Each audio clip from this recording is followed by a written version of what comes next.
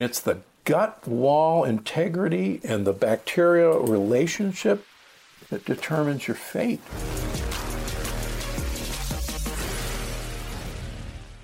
Hey, everybody. Welcome to another episode of Health Theory. I am here with the legend, Dr. Stephen Gundry. He is a best-selling author, multiple times over, a world-renowned heart surgeon who has done over 10,000 procedures, including heart transplants, I might add.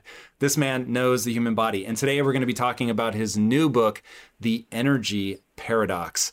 And Dr. Gundry, as I was saying before we started rolling, I really love this book. And unfortunately, I have experience with this, but if you would, give people just like a quick encapsulation of what the energy paradox is and why you wrote it. So it's dedicated to people what to do when your get up and go has got up and gone. And actually, my impetus for writing it started pre-COVID. I was on my way to Orange County to a PBS fundraiser, and I get a call on the phone on the way down to Orange County that the person, a young millennial who was going to do the fundraiser with me, called in and said she didn't have it in her to come in today to do the fundraiser. And I said, oh gosh, anything wrong? They said, no, she's just, she's exhausted and she's tired and she just doesn't have it in her. But don't worry, we got another person, we'll be fine. But that phrase stuck with me for days afterwards, that, a millennial would be calling in and saying, I don't have it in me. And I realized that when I first started my restorative medicine practice over 20 years ago, at least half the people I saw we would use a medical code, a diagnostic code called fatigue and malaise. And it never really, and it always went away. And so it never really occurred to me that I was, treating an energy problem. But when she said that, I said, oh my gosh, I'm an energy doctor all along, and I need to tell people what's going on. So that was the impetus for the book. All right. So one of the things you go into in the book is around cellular energy and mitochondria specifically. And I've been asked a lot about how I maintain my energy levels, whether it's running a company or speaking or whatever. I once stood and answered questions for 11 and a half hours. And one of the questions was, how do you generate the energy? And my answer was, well, the only real truthful answer to that is it's at a cellular level. So it has to do with diet, it has to do with exercise, and you do get some benefit from psychological energy. But I had always been, since my sort of mid to early 20s, I've been working out, I've been very conscious about my diet. And so it just sort of felt second nature until during COVID, probably, I don't know, this was maybe 6 months ago now, I started to get psychotically fatigued, brain fog, just like so tired. I was like, am I losing my will to fight, to live? It was really unnerving. And I thought, okay, what would you tell somebody if they were asking you this question? And I said, well, my answer would be, I don't know what's going on with you, but I promise it's your diet. And so I was like, okay, well, if that's true, what's going on in your diet? And for me, I started thinking about the only thing that I was eating a lot of was this like pecan pudding. And it was delicious. And I loved it the most. I can't even begin to tell you how much I enjoyed this thing. And because it was like raw pecans and everything, I thought, it can't be that. But it's the only thing I ate a lot, so let me cut it out. And it changed in like 48 hours. It was surreal. So I know the punchline because I've read the book, but walk people through how it's possible that something I'm eating simply by removing it could restore my energy. Yeah, about 80% of the patients I see now are autoimmune disease patients who have kind of been all over the country, all over the world, and have not gotten a resolution in their autoimmune disease, or they're on immunosuppressant drugs and they don't want to be. And what we find 100% of the time, and I can assure you it's 100% of the time, that all these people suffer from leaky gut or intestinal permeability, if you want the exact term.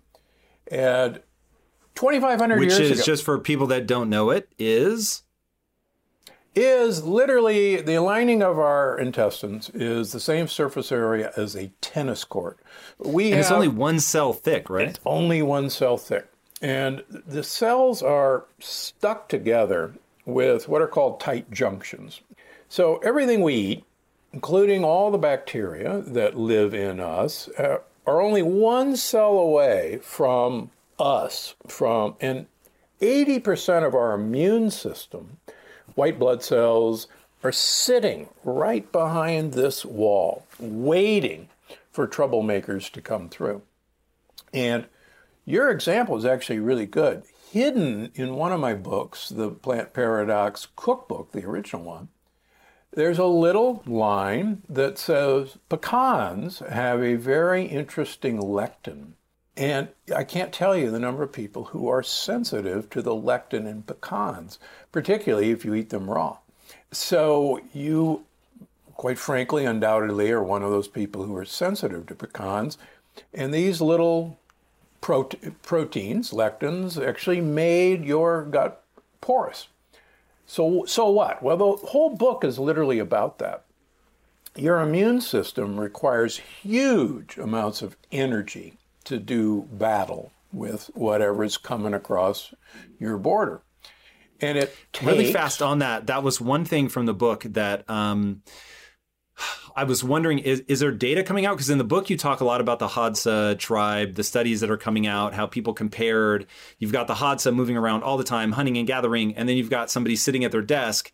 And when you measure the energy output of those two people, you would think the sedentary person was way lower in energy output, but they're actually the same. Now, is it just your hunch that that isn't true, or is there actual data around the sort of energy requirements of the inflammation, basically? I'll use a great pre-COVID example that I use in the book. You catch the flu, and everybody gets really achy. You feel awful. You don't want to move. You don't want to read. You don't want to think. You just want to, binge watch Netflix laying in your bed. And everybody says, well, yeah, of course, that's the flu virus. The flu virus is causing that to happen. And in fact, it isn't. There's nothing in a flu virus to do that. But our immune system recognizes the flu virus as a troublemaker and mobilizes the troops. And the troops, if you will, require huge amounts of fuel. So we ration fuel to energy-hungry muscles, and we ration fuel to then energy-hungry brain. How do we ration fuel to the muscles? We make muscles hurt so that it doesn't feel good to move. How do we ration fuel to the brain? We make the brain not work. And so your immune system takes all this fuel for the fight. And it's fascinating to see that, what we thought was the flu virus causing the problem, in fact, is our own immune system saying, you lay back, sit down for the count, I need all this energy. And in fact, that's, I think, and other data shows that that's what happened to these sedentary workers. Their energy expense was just the same as if they were walking 10 miles a day, but they were burning the fuel of inflammation, the fire of inflammation, as I call it. Yeah, one thing that, sort of bringing these pieces together in my own life, my wife went through a really brutal gut problem many years ago, which frequent listeners of this podcast will have heard many, many times. And I remember she used to say, it just feels like my gut is inflamed. It feels like my gut is inflamed. And I had heard people talk about that the immune system is right there. And I was like, why would the immune system be in the gut? That seemed so bizarre. And then when you think, okay, well, if that junction breaks, something gets in, now the body has to go crazy. You really are inflaming that whole area. Now, the question becomes, is that what's causing the fatigue, or like just the energy reallocation? Or is this something that has to do with leaky brain and foreign substances are getting into the brain that cause like that brain fog? Like, how does this all begin to manifest as symptoms? Yeah, you're exactly right. Number one, it's enough in and of itself to steal enough energy to be tired. But I think more importantly, we're now realizing, for the most part, if you have leaky gut, you will have leaky brain in one of two potential ways, and I outline them in the book. One, which is probably the most frightening, is that we have a blood-brain barrier, which is a single set of cells that keeps really anything in your bloodstream away from your brain, which is kind of a sacred space. It's so sacred that, let's suppose you get a brain tumor, or you get an infection in your brain. We can't give you chemotherapy through your veins, and it won't get in your brain. We can't give you antibiotics through your veins, and it won't get into your brain. It's that protected. Yet, what we're now able to do with blood tests is actually find disruption of the blood-brain barrier. And number two, we actually see inflammation in the brain itself, particularly with these Secret Service protecting agents of the brain, the microglia. They are actually the immune system of the brain. And they're handlers for the neurons, which are the real important cells of the brain. And the microglia are, the bodyguards, the handlers. And if the microglia sense that there's problems in the gut, that already there's, for lack of a better word, an army that's penetrated our borders, and that the army will soon be up to the brain, the microglia actually cause neuroinflammation and literally begin to Preemptively? Preemptively. Here's, as I talk about in the book, neurons send out these dendrites to talk to other neurons, very much like an airport has a central terminal and then satellites where you go out to catch the planes. Think of the neuron as the central terminal, and the satellites are where you're going to catch a plane or talk to another neuron. If the microglia think that an attack is imminent, they go, oh my gosh, we got to call the guys back from the satellites. So since the dendrites are actually how we talk to another nerve, how we think, how we create memory, imagine if microglia are actively popping these guys, away. No wonder we have brain fog. And, it was something, so you're 80 years old and you don't think as clear as you did when you were 30, and we go, you're 80 years old, that's okay. But now we have 30-year-old women, particularly, who have brain fog. And so many times their physician go, oh, you're a young mother, you have 2 kids, you're not getting enough sleep. Of course you have brain fog. But when we see these people, because they're not getting any better, and we actually do these tests, they light up, their blood-brain barrier with all these inflammatory markers, and we see this neuroinflammation that we can now measure. This morning, I saw a 48-year-old woman who has Parkinson's disease, 48 years old.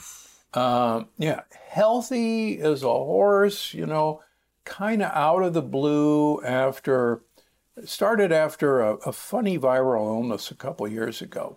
But long story short, we've been working with her for about 6 months, and I saw her back for her visit. And when we first checked her, she had not only leaky gut, she had markers for an autoimmune disease, lupus, anti-nuclear antibody, and she had leaky brain, and she actually had an attack on the movement center of her brain, anti-cerebellum antibodies. And we're going, well, no wonder, you got this, let's get after this. And we've now been 6 months. Each time we check her leaky gut is better and better. It's about halfway to where we want her. Her autoimmune markers are gone. Her leaky brain is about half of what it was when we started. And her anticerebellar marker is pretty much gone, still mildly positive. And so you can kind of track what's happened to her by looking at how leaky her gut is. And we've gone through what she's sensitive to and some really healthy foods she's sensitive to, like you were sensitive to a really healthy food.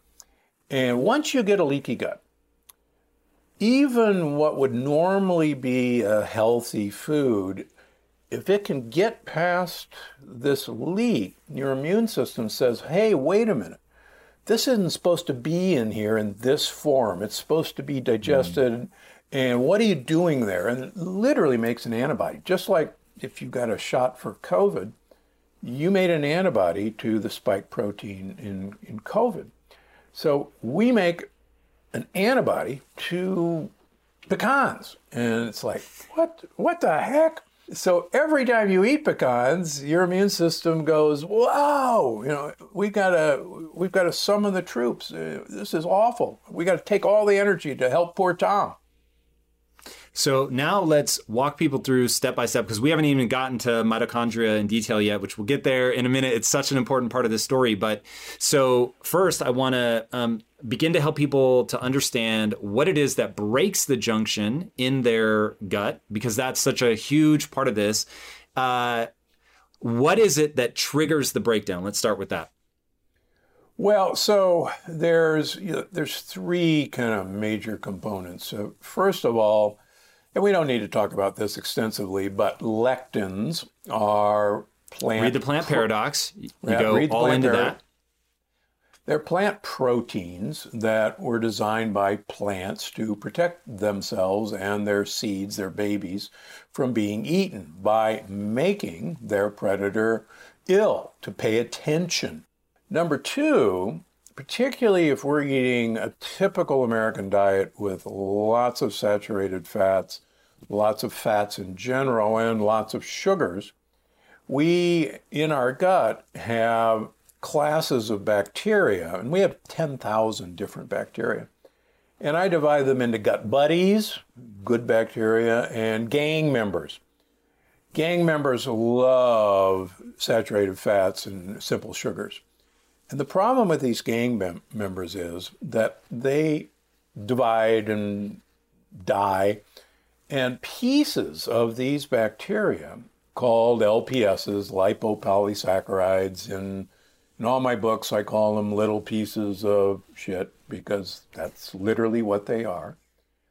These guys actually hop on fat molecules and ride through our gut, even without a leaky gut. And when they get to the other side, the immune system cannot tell the difference between a living bacteria and a bacterial cell wall.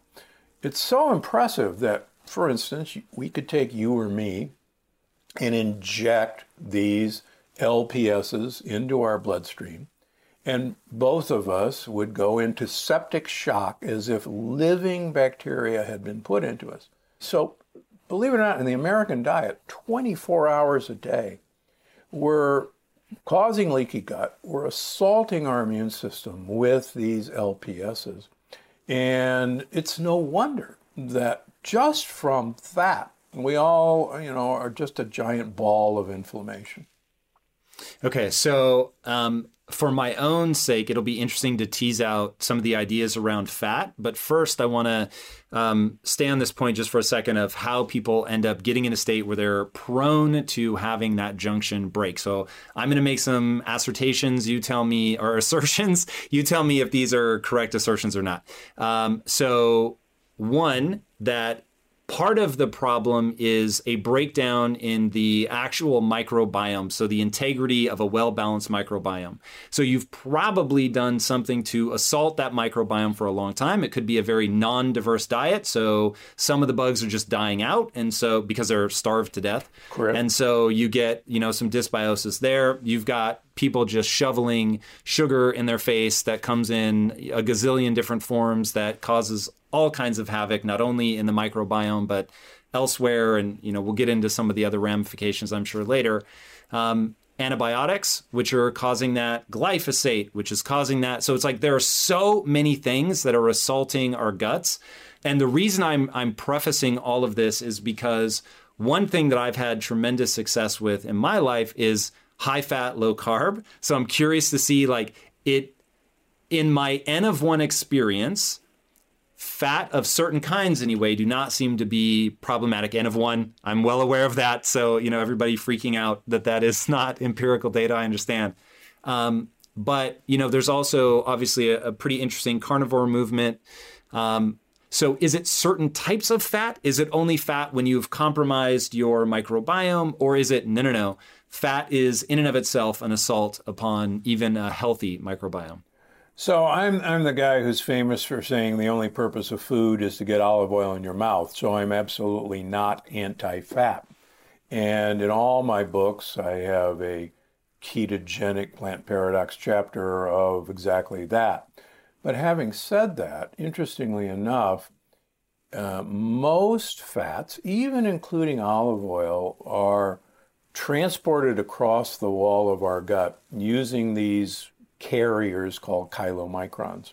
And it's the chylomicrons that these LPSs hop onto.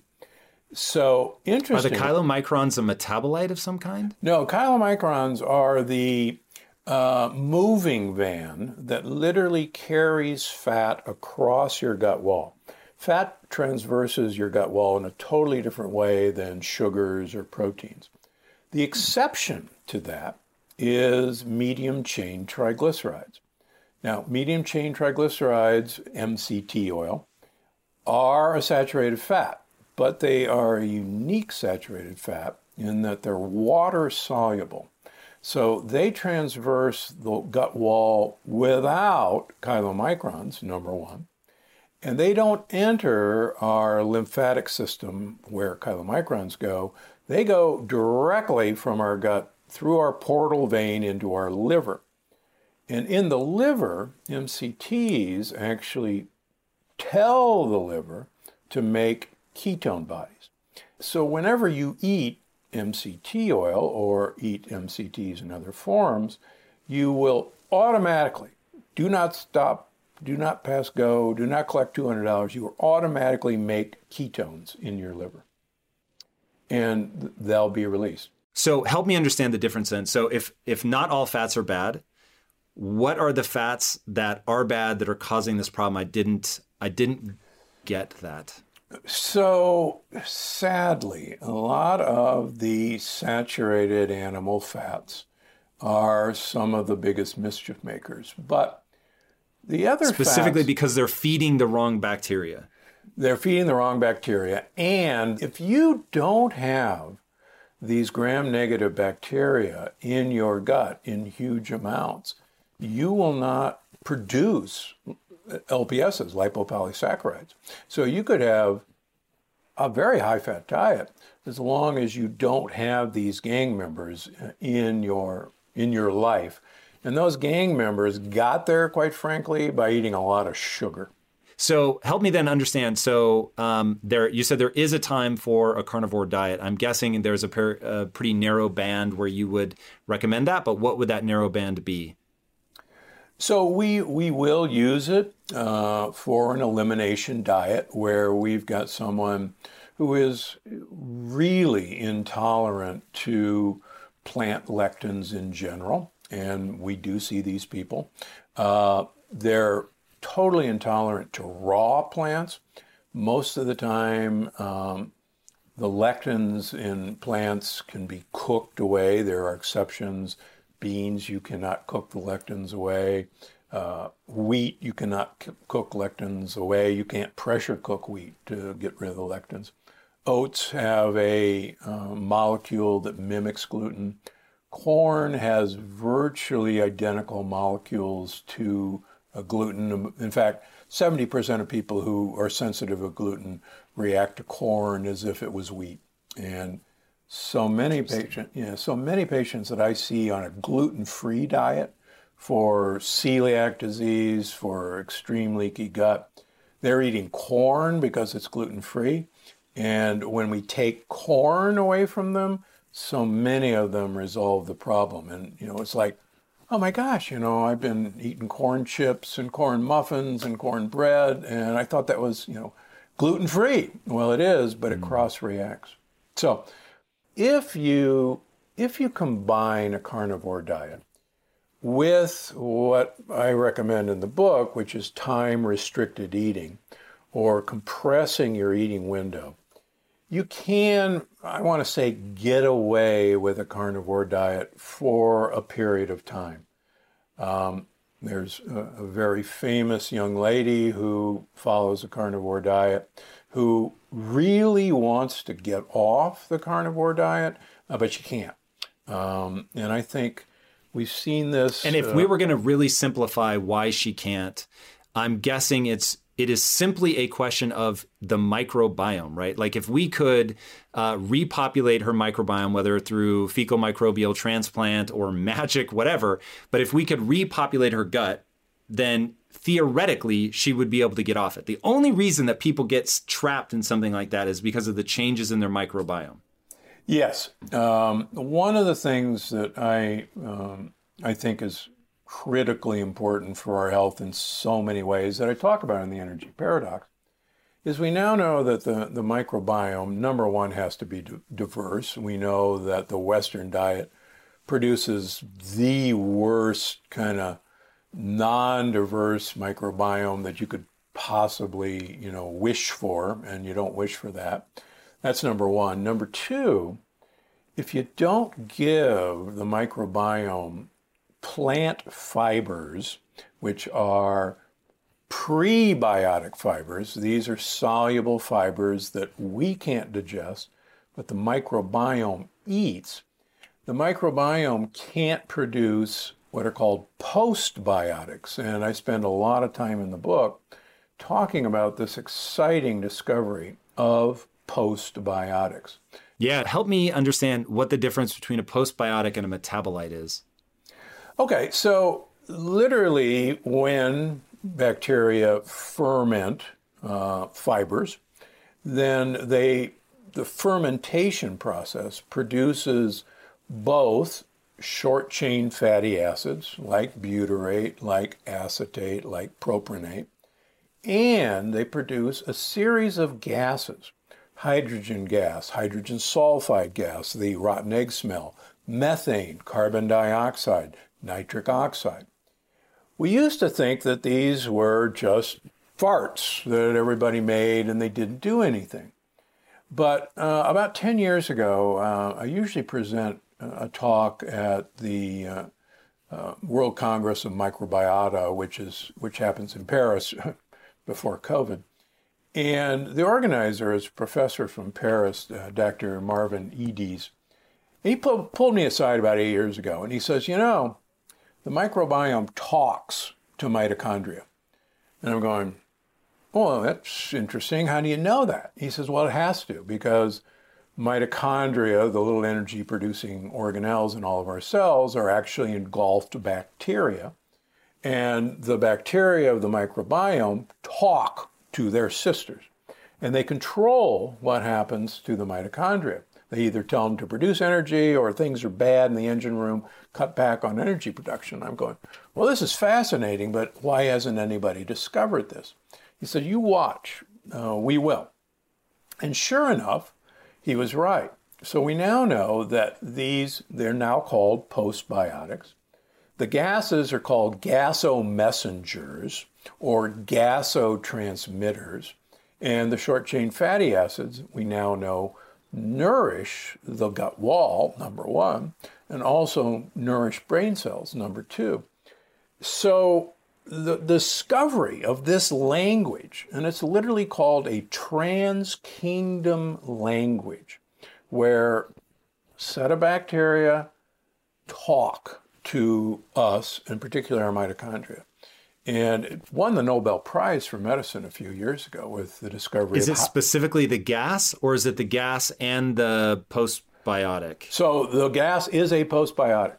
So okay, are the short chain fatty acids considered a postbiotic? Correct. Okay.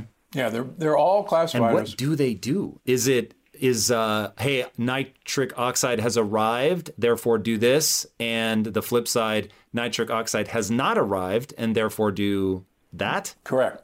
So, for instance, we know that hydrogen sulfide, the rotten egg smell, if you produce the right amount of hydrogen sulfide, you will not produce atherosclerotic disease, plaque in coronary arteries, despite a monstrously high level of cholesterol in the diet. But if you don't produce the right amount of hydrogen sulfide, it's as if, let the hell loose from LDL.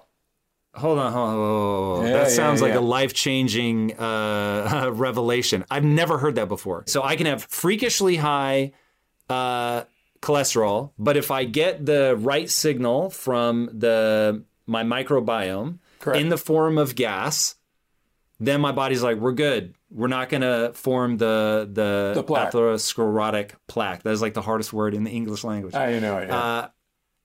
That's crazy. Why are people not talking about that? Because there's no money in it. Statin drugs make a lot of money. And this is, when I look back at the man who changed my life 25 years ago, Big Ed, and watched him clean out the, inoperable plaque in his coronary arteries. Did you see him under the knife, or was he not surgical? So, interesting enough, he had so much plaque in all his blood vessels, you couldn't put stents in them. You couldn't do bypasses because there wasn't any place to land. And like so many people, he would go around the country looking for idiots like me to operate on him, to take him on. That's kind of what I did. And he spent 6 months going to major centers, and I've named them before. And everybody turned him down, said, go away, nothing we can do for you. Well, during the 6 months, he went on a diet, and he started taking a bunch of supplements from a health food store.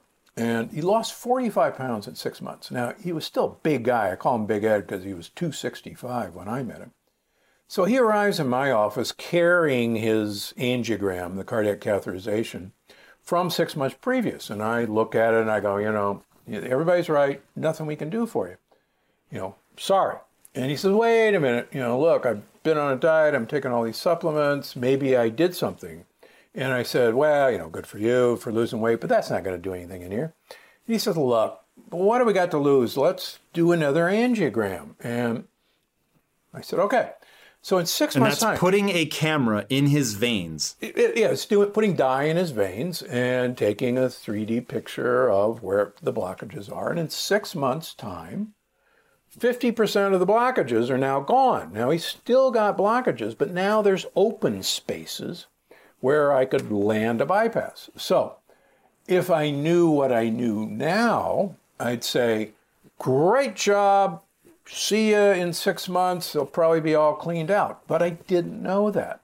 So I said, great. We're going to do an operation on you. And we did a 5-vessel bypass, and I'm pretty smart. And then I said, tell me about this diet and let me look at those supplements. And son of a gun, this guy had actually put himself on a diet that was my thesis as an undergraduate at Yale on what turned a great ape into a human being. And I was so shocked that, this guy did this, that I put myself on my thesis and I lost 70 pounds. I was a big fat heart surgeon, even though I was running 30 miles a week and going to the gym 1 hour a day. So that's a long way of saying that he actually was the guy who opened my eyes that we've got this all wrong. Yeah, it's bananas, man. Every time I talk to you, forget your book, which is already just chock full of enlightening things, but that's really crazy. So you say in the book, you make a prediction that in the future, we're going to realize a couple things. One, you say that you refer to the gut as the first brain and not the second brain. But the other thing is this gut gas brain axis. And I've never heard anybody talk about it before. And just to re-anchor everybody, we're talking about energy and your body's ability to generate energy. And you've got your gut, which is far more complicated than anybody could possibly realize. It's communicating to the organs inside your cell, or the organelles inside your cells that generate the actual energy, that are themselves bacteria, that have their own DNA, which is fascinating unto itself. And all of this then is also having an effect. I won't just say communicating, because I think it's more than that. Having an effect on the brain, which is then having massive effects, whether it's fatigue, whether it's the fogginess, which was the worst part of what I went through. So you just blew my mind with the whole gas communication thing and how it can even play out with plaque. Now, mitochondria. We have to talk about the idea of the traffic jam that ends up happening. I think it's really important for people. You've already mentioned time restricted, but now talk to me in the context of that traffic jam, because this to me was a big player in why you feel lethargic if you feel like you're lacking energy. Yeah, so mitochondria produce energy from either glucose, which comes from the carbohydrates we eat, or amino acids, proteins that we eat, or from free fatty acids, fats that we eat or that we have stored that we produce. And normally, mitochondria use one of those substances at a time. And quite frankly, if we actually ate whole foods, like I talk in the book, like our great-grandparents did, normally carbohydrates, sugar molecules, would arrive first for processing. And mitochondria are really good at using one thing at a time. Then, after the carbohydrates are gone, protein takes a long time to digest into amino acids, and they arrive second. Fat literally takes a circuitous route. It's not even absorbed into our bloodstream. It's absorbed into our lymph system, and then comes around later. But what's happened with our processed foods and our ultra-processed foods is that we have made perfect pre-digested sugar, amino acids, and small fat molecules that literally instantaneously enter our bloodstream and wham into our mitochondria simultaneously. And it's literally, since both of us live in the LA area, it is like rush hour traffic in LA, with all of these streets leading into our freeways, and nothing moves. And what we're doing now, the average American, work by Sachin Panda at the Salk Institute in San Diego, has shown that the average American is eating for 16 hours a day. And 60% of the food we eat is processed. So we're just constant in rush hour. It's like the 405, 24 hours a day, as you and I know, and nothing moves. So if we look at energy production as literally cars moving down through a freeway, it's no wonder that even though we're eating huge amounts of calories, we have no energy because we literally log jam the mitochondria. And just as a fun side note, the first pre-digested food that was actually advertised as a benefit was Kellogg's Corn Flakes. It was actually advertised as the first pre-digested food. And why anybody would want to have their food pre-digested, like most of our food is now, you can thank Kellogg's for doing that over 100 years ago. Yeah. Okay. Now, in the last few minutes that we have, walk people through, what do they do? Like, how do you right now, you have it. You're me pre-realizing that I'm eating something I shouldn't be eating. How do they rebuild back better and stronger than ever? You talk about, these 80-year-olds that, are charging up hills and, aren't thinking fatigue. They're ready to rock. How do we get anybody there at any age? So I had the pleasure of knowing Jack LaLanne in his later years, and Jack LaLanne was the godfather of fitness, in my humble opinion, and you might think that too. But Jack LaLanne used to say, if it tastes good, spit it out. Now, he wasn't saying that just because don't eat, tasty food. What he was saying is, look, you've got to eat for your gut microbiome first. And you have to choose foods that they want to eat. And if you do that, they will take care of you. And I spent the Longevity Paradox book explaining why if you want to be a 90-year-old charging up a hill in Sardinia, you got to take care of your gut microbiome because you're actually their home. And again, in a very weird way, we have to get over the fact that this complex organism may in the end be totally dependent on single one-cell creatures that live in our gut. And, it really knocks you down a notch to think that maybe I'm here for them. But all the available evidence is that we die, we get diseases by breaks in the wall of our gut that start this process, just like Hippocrates said 2,500 years ago. And he doesn't have the sophisticated tests that we have to prove it, but the guy was right. And you can do this in animal models, you can do this in worms, and it's the gut wall integrity and the bacterial relationship that determines your fate. So eat for them, that number one. Number two, you got to eat for your mitochondria. You cannot overload them 24 hours a day. They actually have to have downtime. And the more downtime they have, the more repair work they do, and they will actually make more energy. And it's a paradox. If you begin to gradually restrict the time you eat down to about 6 to 8 hours a day, you will develop much better functioning mitochondria. You'll actually have a better gut wall because you're not working on digestion 24 hours a day. And you're going to protect your brain. Dr. Dale Bredesen and I, he wrote The End of Alzheimer's, have become friends through the years. And Dr. Bredesen says, look, if you want to protect your brain, restrict your eating hours down to about 6 to 8 hours a day, and it's the number one thing you can do to protect your brain.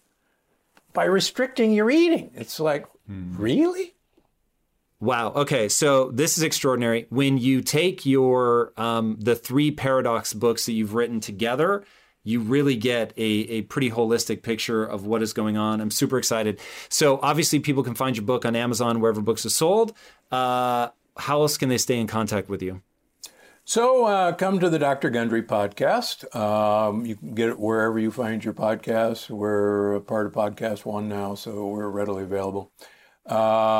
Please visit me at drgundry.com or gundrymd.com, my supplement and food company. I'm on Twitter. I'm on Instagram. I have 2 YouTube channels. We do recipes. I cook. Just did another recipe this week. So, and hopefully I appear on your email visiting you every day. So. Nice. Awesome. Well, thank you so much for joining me. This was really wonderful. And guys, I'm telling you, this stuff is so important. There are a few things that have had a bigger impact on my life than diet. For the most part, it's been the amplitude of effect was bad because of what Lisa went through. But it is such a key component once you get it down, how good you feel. And Dr. Gundry talks about that in the book, that there's nothing that tastes as good as feeling alert and energetic feels. So keep that in mind. It really is a game changer. And speaking of game changers, if you haven't already, be sure to subscribe. And until next time, my friends, be legendary. Take care.